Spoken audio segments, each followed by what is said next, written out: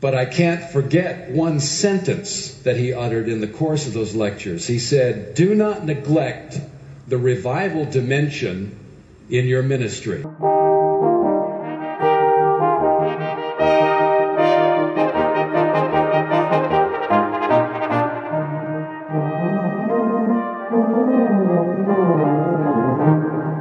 Hello and welcome, it's Richard Lane, continuing looking at the book of Acts. This is part 2, Acts chapter 1, verses 1 to 5. I'm going to read a translation of the Greek by Darrell Bock. Last time we looked at the ESV, here's how Darrell Bock translates. In the first account, O Theophilus, I treated all that Jesus began to do and also to teach, until the day God took him up after he had given a command through the Holy Spirit to the apostles he had elected. To them also he had presented himself, living after his suffering by many proofs, appearing to them through 40 days and speaking things concerning God's kingdom. And while sharing table with them, he commanded them not to leave Jerusalem, but await the Father's promise, which he said, "You heard from me." For John, on the one hand, baptized with water, but before many days, on the other, you shall be baptized with the Holy Spirit. That translation is very similar, of course, to the ESV, but just has a few little aspects which perhaps a little closer to perhaps how you might more, if I put it literally, translate the Greek. You saw that a little bit in the way he says on the one hand and then on the other. It's a typical Greek way of dividing two parts up, and it comes out a little bit more strongly than, say, the ESV. I'm going to share a few reflections looking at those particular verses in a few moments in this episode, but first a little comment about the purpose of this podcast series on the book of Acts. It really is an exploration of the book. I'm looking at what the book itself says and looking at what other people have written and said about the book, and then seeking to grow and deepen in both my own understanding, and I hope as you listen that it'll stimulate your own thinking. So it's good to have the Bible open before you, and I hope along the way there might be some little sections that are helpful, a quote here and there, something that will provide insight, of course seeking to grow in our understanding of the Scriptures here in the book of Acts. I have a book of old, ancient Christian commentary on Scripture, and I begin by quoting some words of John Chrysostom. He was in the 4th century. You may be familiar with his prayer that we sometimes pray in our church. Almighty God, you have given us grace to bring before you with one accord our common supplications, and you promise that when 2 or 3 are gathered together in your name, you will grant their requests. Fulfill now, Lord, the desires and petitions of your servants, as may be most expedient for them, granting us in this world knowledge of your truth, and in the world to come life everlasting. Well, Chrysostom spoke about this second book. He says, to many people, this book, both its content and its author, is so little known that they are not even aware it exists. I have therefore taken this narrative for my subject, both to initiate those who are ignorant, and so that such a treasure shall not remain hidden out of sight. For indeed it will profit us no less than the Gospels themselves, so replete is it with Christian wisdom and sound doctrine, especially in what is said concerning the Holy Spirit. Let us then not pass by it hastily, but examine it closely. Well, that really captures much of the sentiment about how I feel about the book in coming to this podcast episode, which has at its base this idea of revival And the book of Acts, I think, as we'll see, certainly has plenty of instances which might be well fit into that category of revival. So to be studying the book of Acts is very fitting with that original goal. Later on in this episode, or it may be the next episode, depends how our time goes, I will actually be sharing a short excerpt of Revival on the Isle of Lewis. Sounds from Heaven is the book I'm reading from. But first, let's return to Acts 1, verses 1 to 5.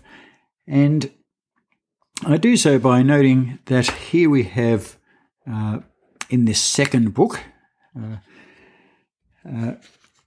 written to O Theophilus, instructions given by Jesus to the apostles. Perhaps you ask, who was this Theophilus? And there's been plenty of debate about that because we really don't know. Some people even wonder, could the name can literally mean God lover? Was it just a general term sort of capturing anyone? But I think the case can be well made that it is a real person who was a bit like a person of a patron for Luke and his writings. Darrell Bock has this to say. I share it because I'm just amused by the way he expresses it. He says, in treating Luke chapter 1 verse 3, Bock suggests that Theophilus's identity is unknown, but that he appears to be a person of high social standing and could well be a Christian Gentile wavering in his faith because of the pressure placed on the church. I chuckle over that because this is Darrell Bock writing, and he refers to a book that he's written, and he says, Bock suggests, rather than I suggest, which just almost seems to echo the whole identity of Theophilus and what's going on, the confusion. But nonetheless, it seemed to me, I just take it that he's someone who is interested in the faith, perhaps wavering, and here is Luke writing this 2-volume work for him and, of course, for the early church. And Theophilus perhaps supporting them in and through that. We don't know much more.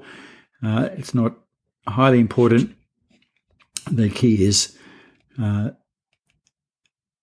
what then follows. And what follows, in this chapter, opening chapter, a key theme is the theme of the ascension. There's a couple of that's the taking up. We see this in verse 2, where we're told Jesus began to do and to teach in the first book until the day when he was taken up. Now, I take that's referring to the ascension, though there is a bit of discussion about exactly what that may involve, also the crucifixion and resurrection. So it could spend a while, but I won't going into that debate. But then we read, after he had given commands through the Holy Spirit to the apostles whom he had chosen. And Jesus then gives this foundation ministry of the apostles. He instructs them. And here I turn once more to John Stott's excellent commentary in the Bible Speaks Today series, where Stott notes that Luke outlines 4 stages. First, that Jesus chose them. They were the apostles he had chosen. And we'll see in the second part of chapter 1 how one apostle needs to be replaced after the dismal failure of the traitor Judas. So firstly, Jesus chose them. Secondly, Jesus showed himself to them. To them, verse 3, he presented himself alive after his suffering by many proofs. He appeared to them and clearly visible, and he spoke to them about the kingdom of God. Thirdly, we see Jesus commanded or commissioned them in verses 3 and 4, having being told he spoke to them about the kingdom of God. Verse 4, while staying with them, he ordered them not to depart from Jerusalem, but to wait for the promise of the Father, which he said, "You heard from me, for John baptized with water, but you will be baptized with the Holy Spirit not many days from now." So he commissioned them. He gave them instructions, certain instructions through the Holy Spirit. We're not going to spend time here reflecting upon those instructions, though not certainly as we look further on the book of Acts, I'm sure some of that will be unpacked. And then part 4, Stott says, Jesus promised them the Holy Spirit. In the upper room, in the book of John, Gospel of John, Jesus had already promised the apostles that the Spirit of truth would both remind them of what he had taught them and supplement it with what he had not been able to teach them. And now Jesus commands them to wait in Jerusalem until the promised gift has been received. And so here is this fourfold equipment of the apostles of Christ. What is an apostle? Well, the simplest understanding the word apostle simply means sent one. Here they are, they've been commissioned, but there's a sense where, as we see later on in the chapter, that these are apostles with a capital A. These are ones who have been witnesses to Jesus, and it's to them that Jesus speaks and then sends them out. Well, Darrell Bock picks up on Stott and summarises Acts 1 verses 1 to 5 in this way. He says, here we have a review of the resurrection of Jesus and his setting up of their enablement for mission. I interrupt him here and pause and think about what is being stated there, because it is quite astonishing. Here are this small group of people, and their mission is to the entire world. And, of course, their immediate world in the first century, but it is really the foundation for a mission that continued through the ensuing 20 centuries.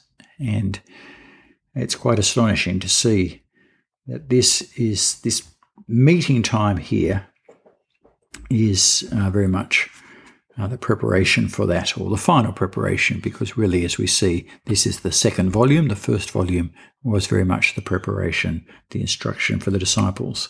Well, Darrell Bock goes on. He says the apostles benefit from Jesus' choice, his revelation, his commission, and God's promise of the Spirit. And here Bock is picking up exactly what John Stott has said. They cannot proceed without the enablement of the new era, the Spirit of God. This provision from the Father was promised long ago. The faith has ancient roots. As the apostles return to Jerusalem, they can be assured that the suffering of Jesus did not end the story of the kingdom, but was part of God's program. Jesus is raised, alive, and ready to bestow the blessing they need to carry out the mission he will give them. How he is able to do this is what the ascension will show as he prepares to tell them their mission. These are the goals of the next section of the introduction, along with one other point, namely, what is left for Jesus to do. Well, there's a little summary introduction of Acts 1 verses 1 to 5. But just note a couple of key terms. I've already mentioned apostle, but it's also vital we see that it's the Holy Spirit who is mentioned here, mentioned twice in verse 2 and verse 5. And, of course, verse 8 will be another reference to the power of the Holy Spirit. or the power that comes when the Holy Spirit comes upon them. And here we have some key aspects of key terms. And the other one that I want to highlight is the kingdom of God. And at the end of Tom Wright's little popular book, Acts for Everyone, he has a little glossary of terms. And kingdom of God is one which he sums up in this way. He says it's best understood as the kingship, or sovereign and saving rule of Israel's God Yahweh, that is the Lord, as celebrated in several psalms. And you might like to look at Psalm 99, verse 1, and prophecies such as Daniel 6, verses 26 to 27. Because the Lord was the Creator God, when he finally became king, in the way he intended this would involve setting the world to rights and particularly rescuing Israel from its enemies, Kingdom of God and various equivalents became revolutionary slogans around the time of Jesus. Jesus' own announcement of God's kingdom, the kingdom of God, redefined these expectations around his own very different plan and vocation. His invitation to people to enter the kingdom was a way of summoning them to allegiance to himself and his program, seen as the start of God's long-awaited saving reign. For Jesus, the kingdom was coming not in a single move, but in stages, of which his own public career was one, his death and resurrection another, and a still future consummation another.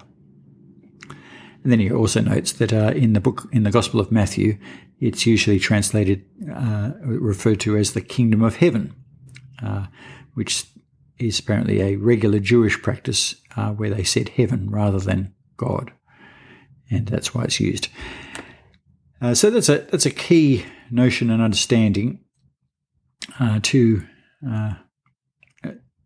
really you could spend a lot of time unpacking and developing. And it is also worth noticing that the kingdom of God, it appears at certain points through the book of Acts, I think about 6 or 7 times, and we'll look at those at various points. I think by memory, Luke chapter 19, verse 8, I think is one.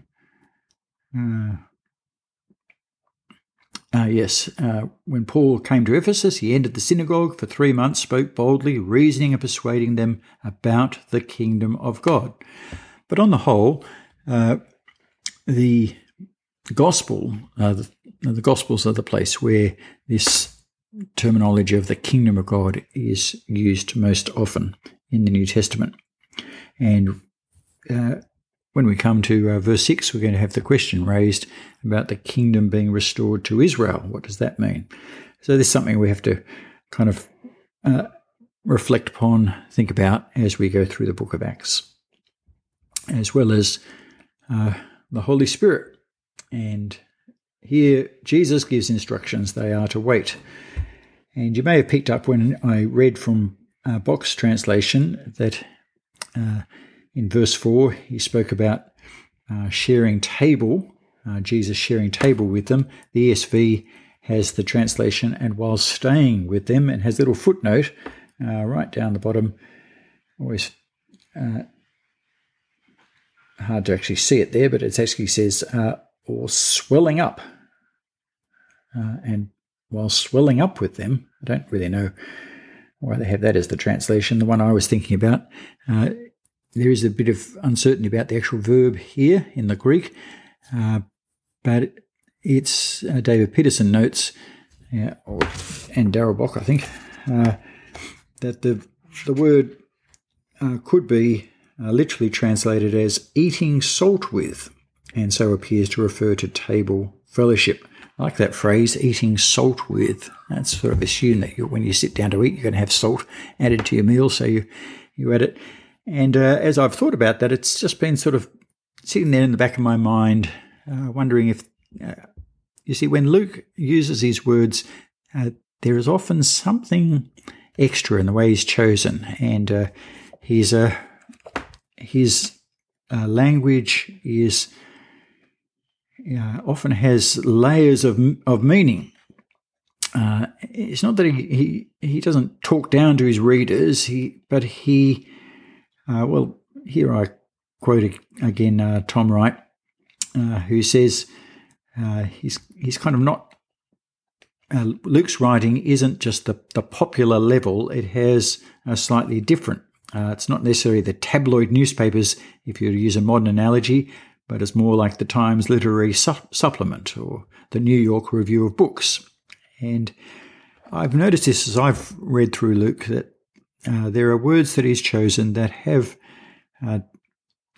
perhaps a couple of options as to where you might take them.